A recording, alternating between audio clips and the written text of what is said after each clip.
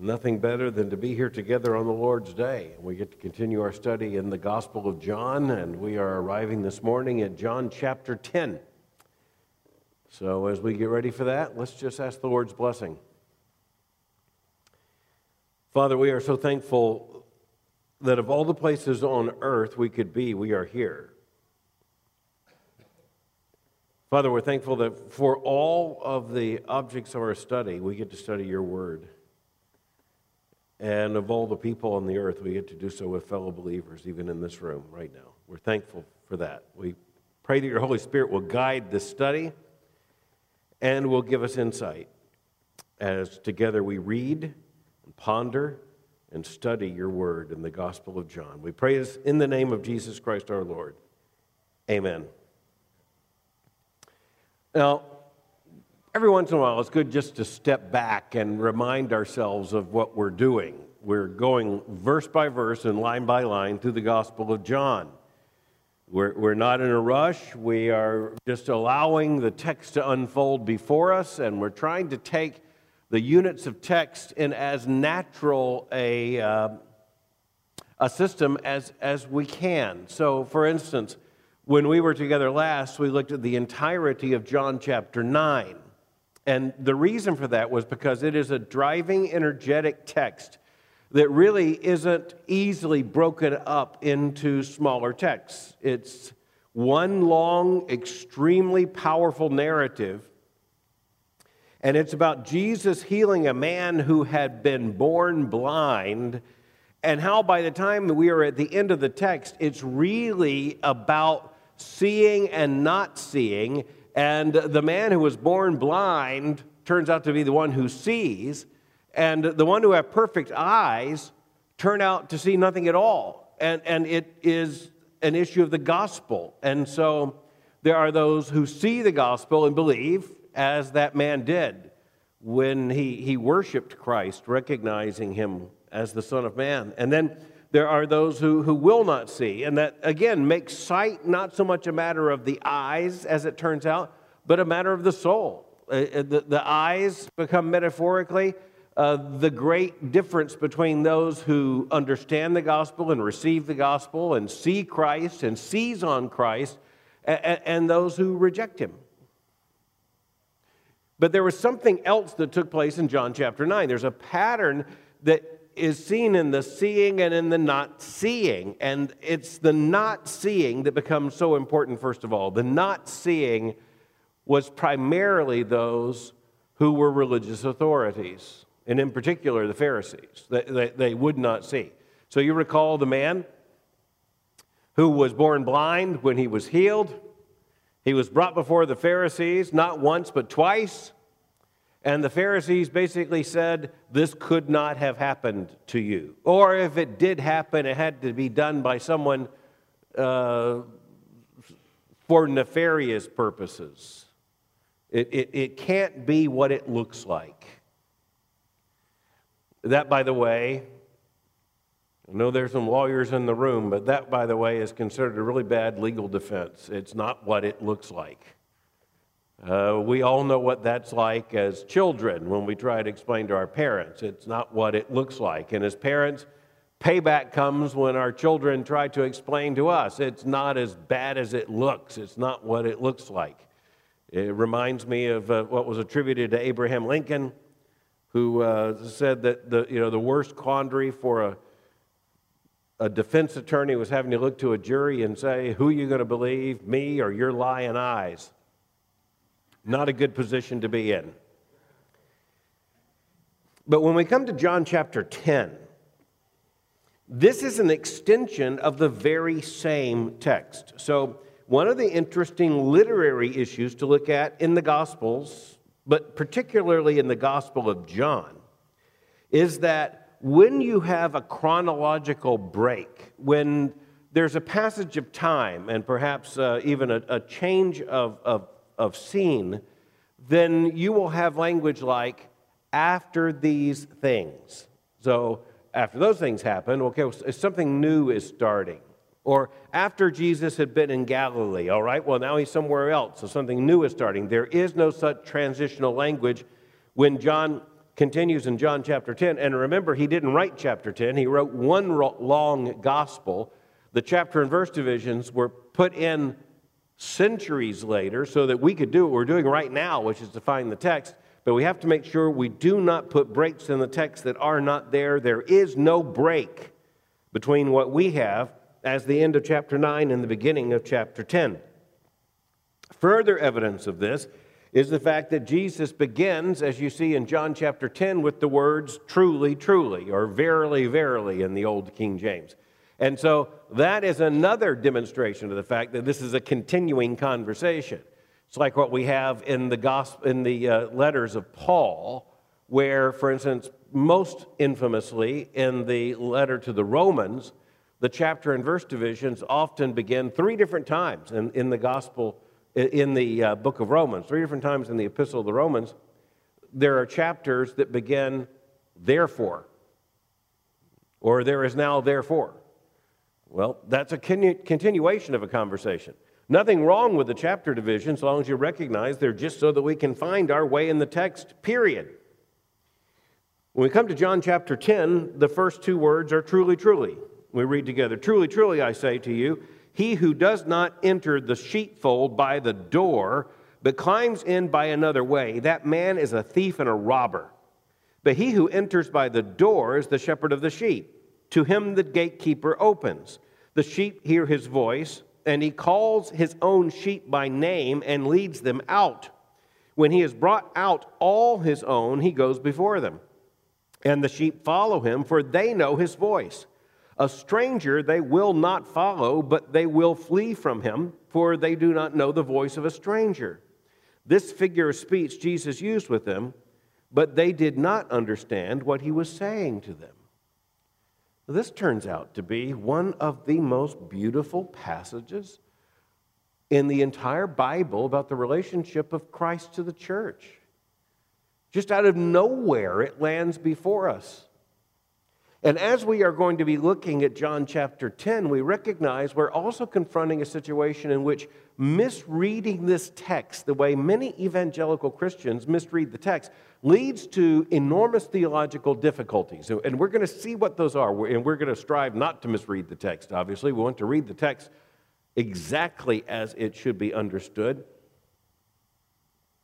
In John chapter 10, Jesus picks up on what had just happened in John chapter 9. At the end of John chapter 9, the man who was born blind but now sees, he's confronted by Jesus, who says, "You have seen him," meaning the Son of Man, "it is he who is speaking to you." He said, "Lord, I believe," and he worshiped him. Jesus said, "For judgment I came into this world, that those who do not see may see, and that those who see may become blind." Then look very carefully at verse 40. Some of the Pharisees near him heard these things and said to him, "Are we also blind?" Jesus said to them, "If you were blind, you would have no guilt. But now that you say, 'We see,' your guilt remains." They are the guilty ones, just has been made clear. They will not see. Therefore, they are not only guilty of the refusal to see Jesus as who he is, but they are also misleading and corrupting Israel. That leads us to chapter 10, and that explains why Jesus says, "Truly, truly, I say to you, he who does not enter the sheepfold by the door, but climbs in by another way, that man is a thief and a robber." Well, he's calling the Pharisees thieves and robbers. He's saying a couple of things here. Number one, you're not the true leaders of Israel. You're not the legitimate leaders of Israel. You're acting as if you're the leaders of Israel, but you were not put in place by God. You are fulfilling a function that is actually antithetical to God's purpose for Israel. You aren't the guardians of the sheep. You are the abusers of the sheep. You're the stealers of the sheep. You're thieves and robbers. But then Jesus goes on and he says, "But he who enters by the door is the shepherd of the sheep." In other words, legitimately. And the point here is, no one could be more legitimate than the Son of God incarnate in human flesh. He is the one who legitimately comes for the sheep. He tells the sheep what the sheep need to hear. He brings truth to the sheep. He brings salvation to the sheep. He is the Lord of the sheep. And then understanding that logic, the text only becomes more beautiful. But he who enters by the door is the shepherd of the sheep. Now, here Jesus is referring to himself as the shepherd. Israel is the sheep. To him the gatekeeper opens. The sheep hear his voice, and he calls his own sheep by name and leads them out. Very interesting. The picture here is of a sheepfold. There were really two different kinds of sheepfolds in ancient Israel. One of them very small, one of them much larger. Out in the rural pasture land, a sheepfold would often be made up of circled stones, just a couple of feet high, stones that have been stacked in a circle. The sheep would be there'd be an opening. The sheep would be put inside the stones. They would find comfort and protection there, and they wouldn't wander off. They would stay in that area. But there would have been an opening where they would have been let in, and it would be about the size of a man so that the shepherd or shepherds, in this case it could be a shepherd alone, would recline at the opening and seal off the opening with his own body, and he would sleep there, and thus he would finish the circle. The sheep would be confined, they would be peaceful, they would be sleeping. The sheep would slumber, the shepherd sleeping right there among them. The larger sheep gate and sheepfold would be more constructed with walls, and there would be a gate. So the gate would be big enough, because this would be a much larger enclosure, usually close to a village or a city, because it would be a much greater number of sheep, greater amount of value, and greater risk. So this would be more of a walled enclosure, and there would be a gate. And the problem with sheep is that you have to have the ability on both sides of the gate for things to go well. For one thing, you don't want the sheep to be frightened. Frightened sheep tend to run into each other, and they damage one another. Frightened sheep are not good things. The other thing is that any of the colleagues of the shepherd need to recognize his voice, otherwise they're not going to open the door. So what's interesting is the sheep recognize the shepherd's voice. Just like if you have a dog, the dog knows your voice and responds to you differently than to someone else. God's given so many of the animals the ability to recognize human voices. That's exactly the way it is with the sheep and the shepherd. They know his voice. They follow his voice. One of the interesting things about sheep is that they don't have to look often at the shepherd at all. The shepherd's voice is enough by its direction and by its presence for the sheep to be directed. But the important thing here is that the voice is being heard from the other side of the door, of the gate. Now here's where there is often a problem with John chapter 10.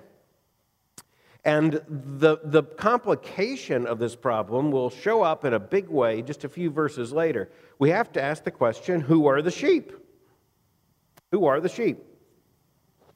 And there are basically three different alternative readings. Two of them are disaster, and one of them's right. How's that for cutting down the options? The first option is that the sheepfold includes all humanity. All humanity. He came into his own, meaning human beings, if you're going to read it that way, and his own received him not. Well, the problem is it doesn't work at all for the sheepfold, the sheep in the sheepfold, to be all humanity. No, it doesn't work at all. And so then there are some who will say, well, the sheepfold is the church. This is Jesus speaking of the sheep as the church. Well, that turns out to be disastrous too. But the church is close. The third alternative is that the sheep in the sheepfold are Israel. That fits perfectly. That fits perfectly. The church is actually here, as we shall see, but the sheepfold, that is, the sheep that are in the fold, they are not the church, they are Israel. But the church becomes visible first in the sheep who of Israel follow Christ. There's a preposition here that helps to make that clear. It's in this beautiful language about Jesus as being the shepherd. Look at verse 2. But he who enters by the door is the shepherd of the sheep. To him the gatekeeper opens, the sheep hear his voice, and he calls his own sheep by name and leads them out. When he has brought out all his own, he goes before them, and the sheep follow him, for they know his voice. So much in just a few verses here. Notice that the preposition is out. It's out. So Jesus, in this case, is leading the sheep safely out. Well, he's not leading the sheep out of the church. He's leading the sheep into the church. But these sheep are being led out of Israel in this sense. It's a beautiful metaphorical picture of what Jesus is doing when he comes to Israel and declares himself and preaches and teaches and performs miracles and declares the kingdom. It's a perfect picture of what has already happened in John chapter 9, where the man who was blind from birth receives his sight and not only receives his physical sight, but also receives his spiritual sight, his theological sight. He comes to recognize Jesus as the Christ, and he's thrown out. Already in John 9, the Jewish authorities have cast him out of the synagogue. His parents have been cast out.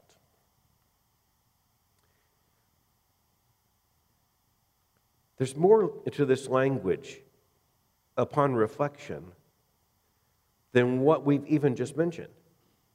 But he who enters by the door is the shepherd of the sheep. To him the gatekeeper opens. The sheep hear his voice. Another image that will come up again and again in Scripture. We hear his voice. How do you know who is a Christian? A Christian hears Jesus' voice. And hear means not only audibly, but by obedience. The sheep hear his voice, and he calls his own sheep by name and leads them out. There is a specificity there. Stunning. It's actually a testimony to what we call effectual calling, the call of the gospel. Because he doesn't say he just calls the sheep out and some of them come. It doesn't say he offers just a general call to the sheep and they come. It says he calls them by name. They are his. Now, this is a part of what the Bible presents as how the gospel works, the effectual call. This is the work of the Holy Spirit, calling, first of all, opening our eyes that we can see. A sinner's in the condition of not seeing, not hearing, not understanding, not obeying. And then the quickening of the Holy Spirit happens, the illumination happens, and this effectual call explains how we are called specifically, individually, as a part of the doctrine of election. He calls by name and leads them out. And then as the text continues, when he has brought out all his own, he goes before them, and the sheep follow him, for they know his voice. Why did they answer? Because they know his voice. How are they defined as his sheep? Because they follow him, they know his voice. And they follow him not only because he is their shepherd, but because, as this text will make clear, there's the comfort of identity. They are his. They belong to him. They know his voice. And then Jesus expands on that. He says, a stranger they will not follow, but they will flee from him, for they do not know the voice of a stranger. So the contrast is between the false teachers, whose voice they do not know. That means the church now, because these are those who have been let out. These are Christians. They follow Christ because we know his voice. We will not follow the voice of another. A stranger we will not follow. But they will flee from him, for they do not know the voice of strangers. This is a beautiful warning to the church. We're not to follow the voice of a stranger.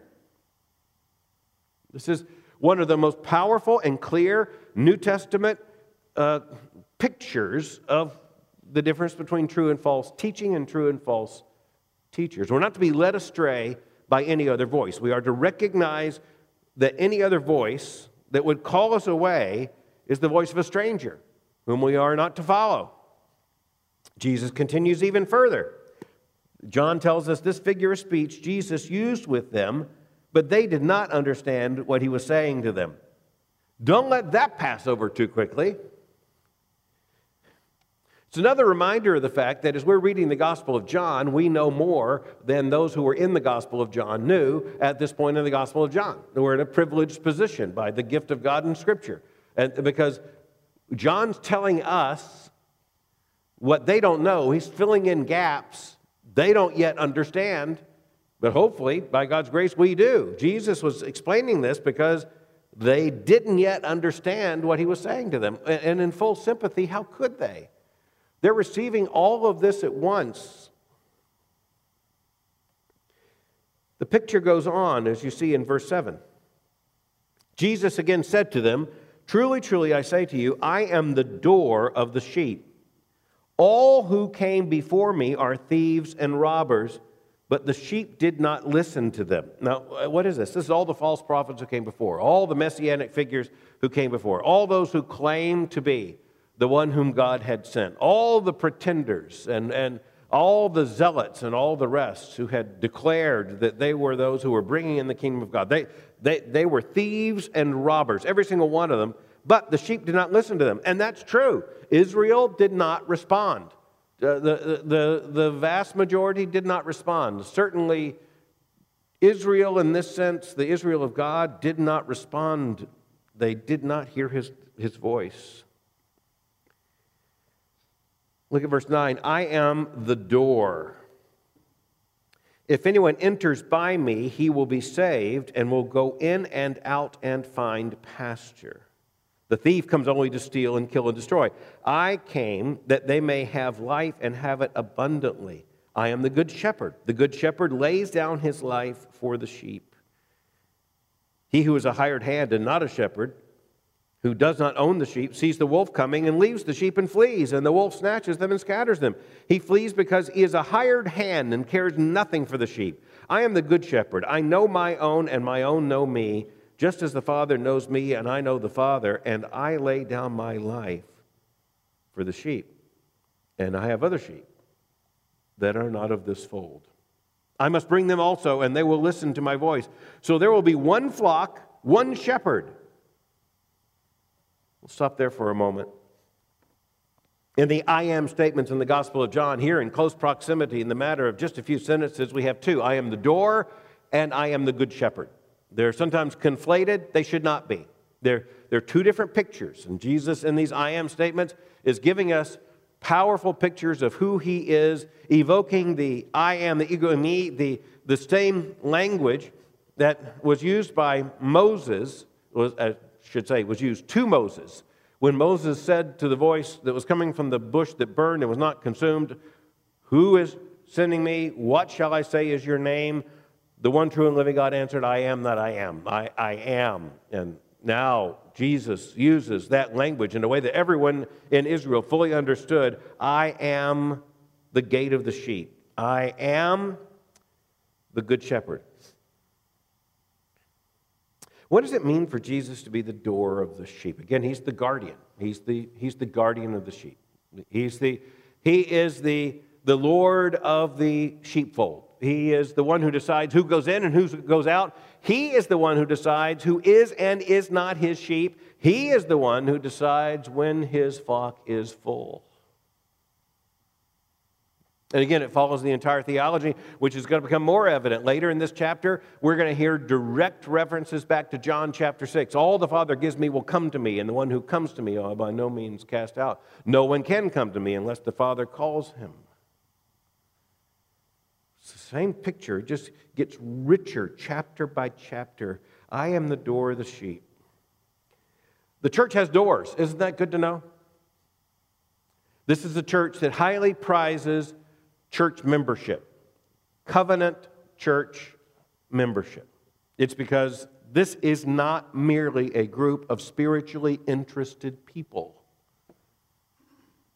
There's a group of covenanted, confessing, converted Christians. There's an outside and an inside. And if there isn't an outside and an inside, it's not a church.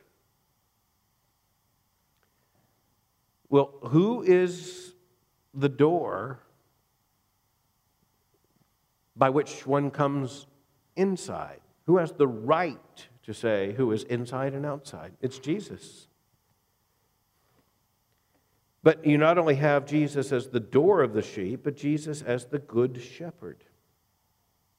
Now, when Jesus refers to himself as the good shepherd, the first thing you might think of is, well, there's that shepherd imagery that's so rich everywhere in Scripture. The Old Testament's full of shepherd imagery. We're glad to have it continued in the New Testament. It's a beautiful pastoral picture we can understand. We can see the helpless sheep sweetly slumbering because of a safe shepherd who is guarding over them.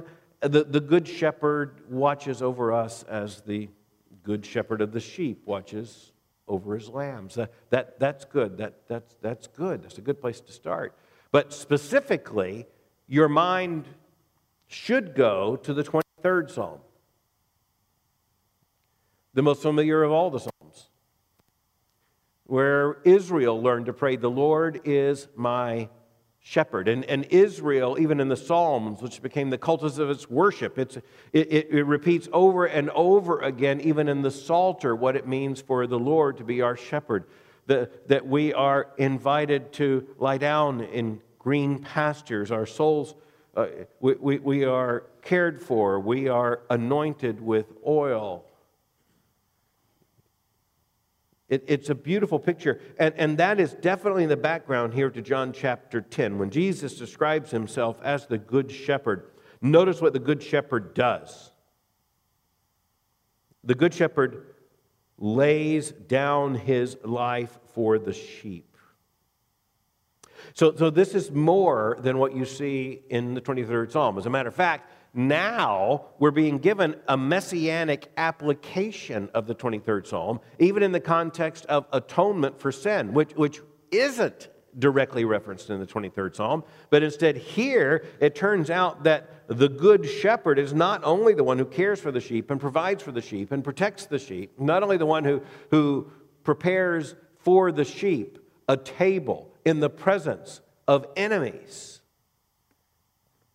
but is the one who lays down his life for the sheep. He makes this distinction again between the true and the false of those who would present themselves to Israel.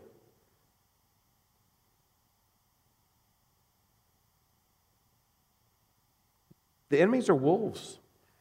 So we have thieves and robbers, and now we have wolves. But the interesting thing is that the good shepherd is the one who is willing to lay his life down for the sheep. With the hireling, the false prophet, the false teacher, the false pretender, when the wolf comes, he flees and leaves the sheep vulnerable to be eaten by the wolf. This is Jesus who said, "Upon this rock I will build my church, and the gates of hell shall not prevail against it." Nobody's going to touch my sheep. Jesus says, not one hair of their head will be lost. I don't lose anything. Again, John chapter 6, Jesus says, "All the Father gives me will come to me. What the Father gives to me, I will lose nothing." The wolves don't get any of my sheep, ever. The robbers don't take any of my sheep, ever. Now, when you're looking at John chapter 10, remember that in John chapter 10, we're coming to the end of Jesus' public ministry as revealed in the Gospel of John. The Passion narrative is going to take over very quickly. Things are going to get quick as Jesus is in Jerusalem. But as we're headed here in the end section of what John presents as the ministry of Jesus, here you have so much being laid out. They don't know yet what it means that Jesus, speaking as the Good Shepherd, says the Good Shepherd lays down his life for the sheep. But they will very quickly. than we do even now. But then there is that verse that follows, and this is where if we misidentify the sheep and how it progresses as a metaphor throughout this passage, we're going to be in big trouble when we get to verse 16, and John tells us, and Jesus speaking here, I have other sheep that are not of this fold. I must bring them also, and they will listen to my voice. So there will be one flock, one shepherd. Now, this is where, if you're looking at the flock as kind of universal humanity, then you end up with a universal salvation. And so if you miss the fact that by the time Jesus is talking about being the good shepherd, and he's talking about his sheep, if you miss the fact that he's talking about his church, and if you miss the fact that he is the door in which, again, there's an inside and an outside. They're his sheep, they're other sheep. These are his sheep. These are the sheep who know his voice, and he knows them and calls them by name. If we miss that is the church, then we're going to get confused. But there's further risk of confusion here. Because remember that when the text began and Jesus is referring to the sheepfold, that isn't the church, that's Israel. So the church that comes out, that knows Jesus by name, that he leads out and that he's now protecting as the good shepherd, they have come out of that sheepfold and they are his. But that helps us when Jesus says, I have sheep not of this fold. And by the way, those of us who are here, if not all of us, then the vast majority of those of us who stand here in Christ and even members of Third Avenue Baptist Church today, we are here because we are the sheep, not of that fold. We're Gentiles. Jesus made very clear here in John chapter 10, he has sheep outside of Israel. Astounding. Israel did not expect that. The messianic expectations of Israel at this point, insofar as we can understand them, were that the nations would stream to Jerusalem to worship the one God. But they would still be outsiders, but they would be coming to Jerusalem, and they would join Israel in testimony to the one God. The kings will lay down their treasure, and they will come to Israel, to Jerusalem. Jesus changes that. The Great Commission in the end of Matthew changes that. Acts chapter 1 changes that. It doesn't mean that there will be no streaming into Jerusalem. There will be. The eschatological picture is very clear in the New Jerusalem. And there will be a time in that eschatological fulfillment of all things that the kings will bring their crowns and set them at the feet of Jesus. But the important thing to recognize here is that we are told that out of Israel there will be those sheep who hear his voice. They're his sheep. He called them out by name. But he has sheep that are not of that fold. And he goes on to say, I must bring them in also. So this is a picture of our salvation. You think of the church here. So it turns out that John chapter 10 is one of those beautiful pictures of the New Testament church. Here it is. It's made up of those who first were called out by Christ as the good shepherd from the flock of Israel. He called them out by name. Wasn't accidental. Wasn't just random. There's election. He called them out by name. But he has sheep of other folds as well. And I must bring them in. All the Father gives me will come to me. The one who comes to me I will no means cast out. All the Father gives me will come to me. Of all the Father gives me I will lose nothing. Jesus continued, what about these sheep that are of another fold? What are they? Who are the sheep not of that fold of Israel? I must bring them in, and they will listen to my voice. So the same call goes. It's the very same call. This effectual call is the same call. It's the call of the gospel. So how is it that we respond to Christ and hear His voice, it is by the proclamation of the gospel, period. How was it to Israel? By the proclamation of the gospel. How is it to those who are not of Israel's fold, who will be a part of Christ's flock? The same, by the preaching of the gospel. That's why, again, the Great Commission makes so much sense. Why Paul in Romans chapter 10 makes so much sense. It's the preaching of the gospel that is the instrumentality whereby the call, the general call of the gospel is issued, and the internal call of the Holy Spirit draws persons to Christ. Notice also, very important theological point, affirmative, period. There will be one flock, one shepherd.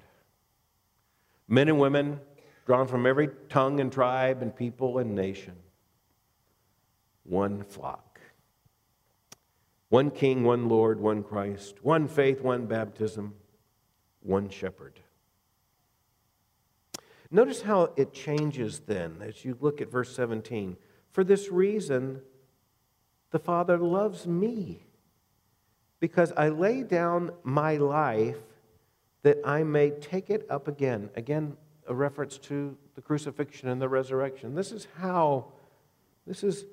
the reason why the Father loves me. It's obedience. It's the Son's obedience to the atoning purpose of the Father. And he makes that clear when he continues by saying, of his life, no one takes it from me, but I lay it down of my own accord. I have authority to lay it down. And I have authority to take it up again. This charge I have received from my Father. Again, the Great Commission, the end of the Gospel of Matthew, all authority is given to me in heaven and on earth. All authority. This authority has been given to me. It's the authority to die as a substitutionary Savior, to lay down my life. In other words, it's not just to die, but it's the authority to die for our sins. He has the authority to take it up again. This charge I've received from my Father. Predictable following verses. There was again a division among the Jews because of these words. Many of them said, he's a demon and is insane. Why listen to him? Others said, these are not the words of one who was oppressed by a demon. Can a demon open the eyes of the blind? Wow.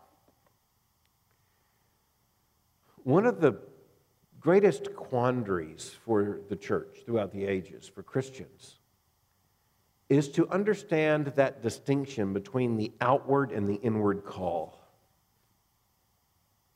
And it's very easy to confuse. But here's the first and most fundamental truth. If there is no outward call, there will be no inward call. If there's no outward presentation of the gospel, if there's no taking of the gospel to the nations, if there's no preaching of the gospel in the pulpit, if there's no sharing of the gospel in conversation, then there's no inward call. Again, in Paul writing in Romans chapter 10, he makes this clear. How will they believe without a preacher? Faith comes by hearing, and hearing by the word of Christ. So there is no just osmosis method of evangelism. There is no just wait and see who shows up in heaven picture of evangelism. There is no picture of the gospel as something that is simply intuited or breathed in or infectious in the air. No, it's verbal. It's conceptual, it's preached, it's taught, it's shared. If no one preaches the gospel, then sinners will not hear the gospel, and if they do not hear the gospel, they will not believe. For all who call upon the name of the Lord will be saved, Paul reminds us. But how are they saved? Well, they have to hear. Faith comes by hearing, and hearing by the word of Christ. It's important we recognize that there has to be an outward call before there can be an inward call. So don't expect an inward call if there isn't an outward call. Don't expect people to respond to a gospel they haven't heard. But there's another confusion, and that is where some people just believe all that's necessary is the outward call. Just preach the gospel and y'all come. Well, we preach the gospel to everyone, believing that if anyone believes, he or she will be saved. For God so loved the world that he gave his only begotten Son, that whosoever believes in him might not perish, but have everlasting life. We believe emphatically, without reservation, in the whosoever. Whosoever believes will not perish, but have everlasting life. But it's not just an outward call. It's not just submitted for your consideration. It's not just, I have a deal for you, you should take it. It's the declaration that Christ died for sinners, and that forgiveness of sins and the gift of eternal life comes to those who believe on his name. But once the gospel's preached, the outward call is given. Something has to explain how it is that some hear the gospel and believe and others do not. And that's that inward call. Jesus, apparently the Good Shepherd, issues a call to Israel. Most didn't come. Of the ones who came, how does he describe them? They hear my voice. I know them. I call them by name. There's that inward and outward call. We've got to keep that straight. Without the outward call, there will be no inward call. But the outward call is not the saving call. Hell will be filled with lots of people who have heard the gospel and even believe parts of the gospel and even thought sweet things about Jesus. But they do not come to Christ in faith. There was an outward call without the inward call. The inner call was the call of Christ by name. The division that you see here at the end of this paragraph, that division among the Jews, is exactly what you would expect. And here you see that distinction. They heard Jesus together. They saw the miracles together. They had the confrontation with Jesus together, but they didn't have the same response. Many of them said he has a demon. This is exactly like what we find in Matthew 12 and 13. He has a demon and is insane. Why listen to him? Just be done with this. He's demonic. No worse thing could have been said. He's insane. Leave him. But, verse 21, but others said, these are not the words of one who is oppressed by a demon. Very interesting little theological point. Demons never, ever, under any circumstances, give praise to God. That's the opposite of what demons are. There is no demon so incompetent that C.S. Lewis could describe him who would give praise to God. No, this just doesn't fit. The demonic category is ridiculous on its face. And not only that, demons don't open the eyes of the blind. And of course, you look at that and you say, that's true physically. It was true physically. John chapter 9 is what the whole chapter was about, but it's also true metaphorically.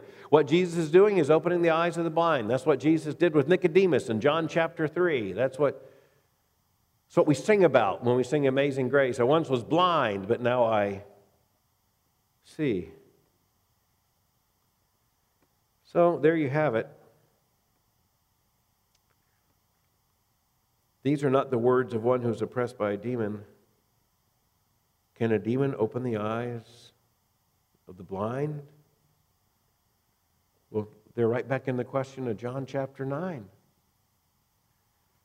The sheep who were opposed to Jesus are still opposed. The sheep who didn't like Jesus still don't like Jesus. The sheep who will eventually call for the crucifixion of Jesus, they're still there. But also there are the sheep who heard his voice and followed him. And he saves them. And he protects them and provides for them. He's even the gate of the sheepfold. He's the good shepherd.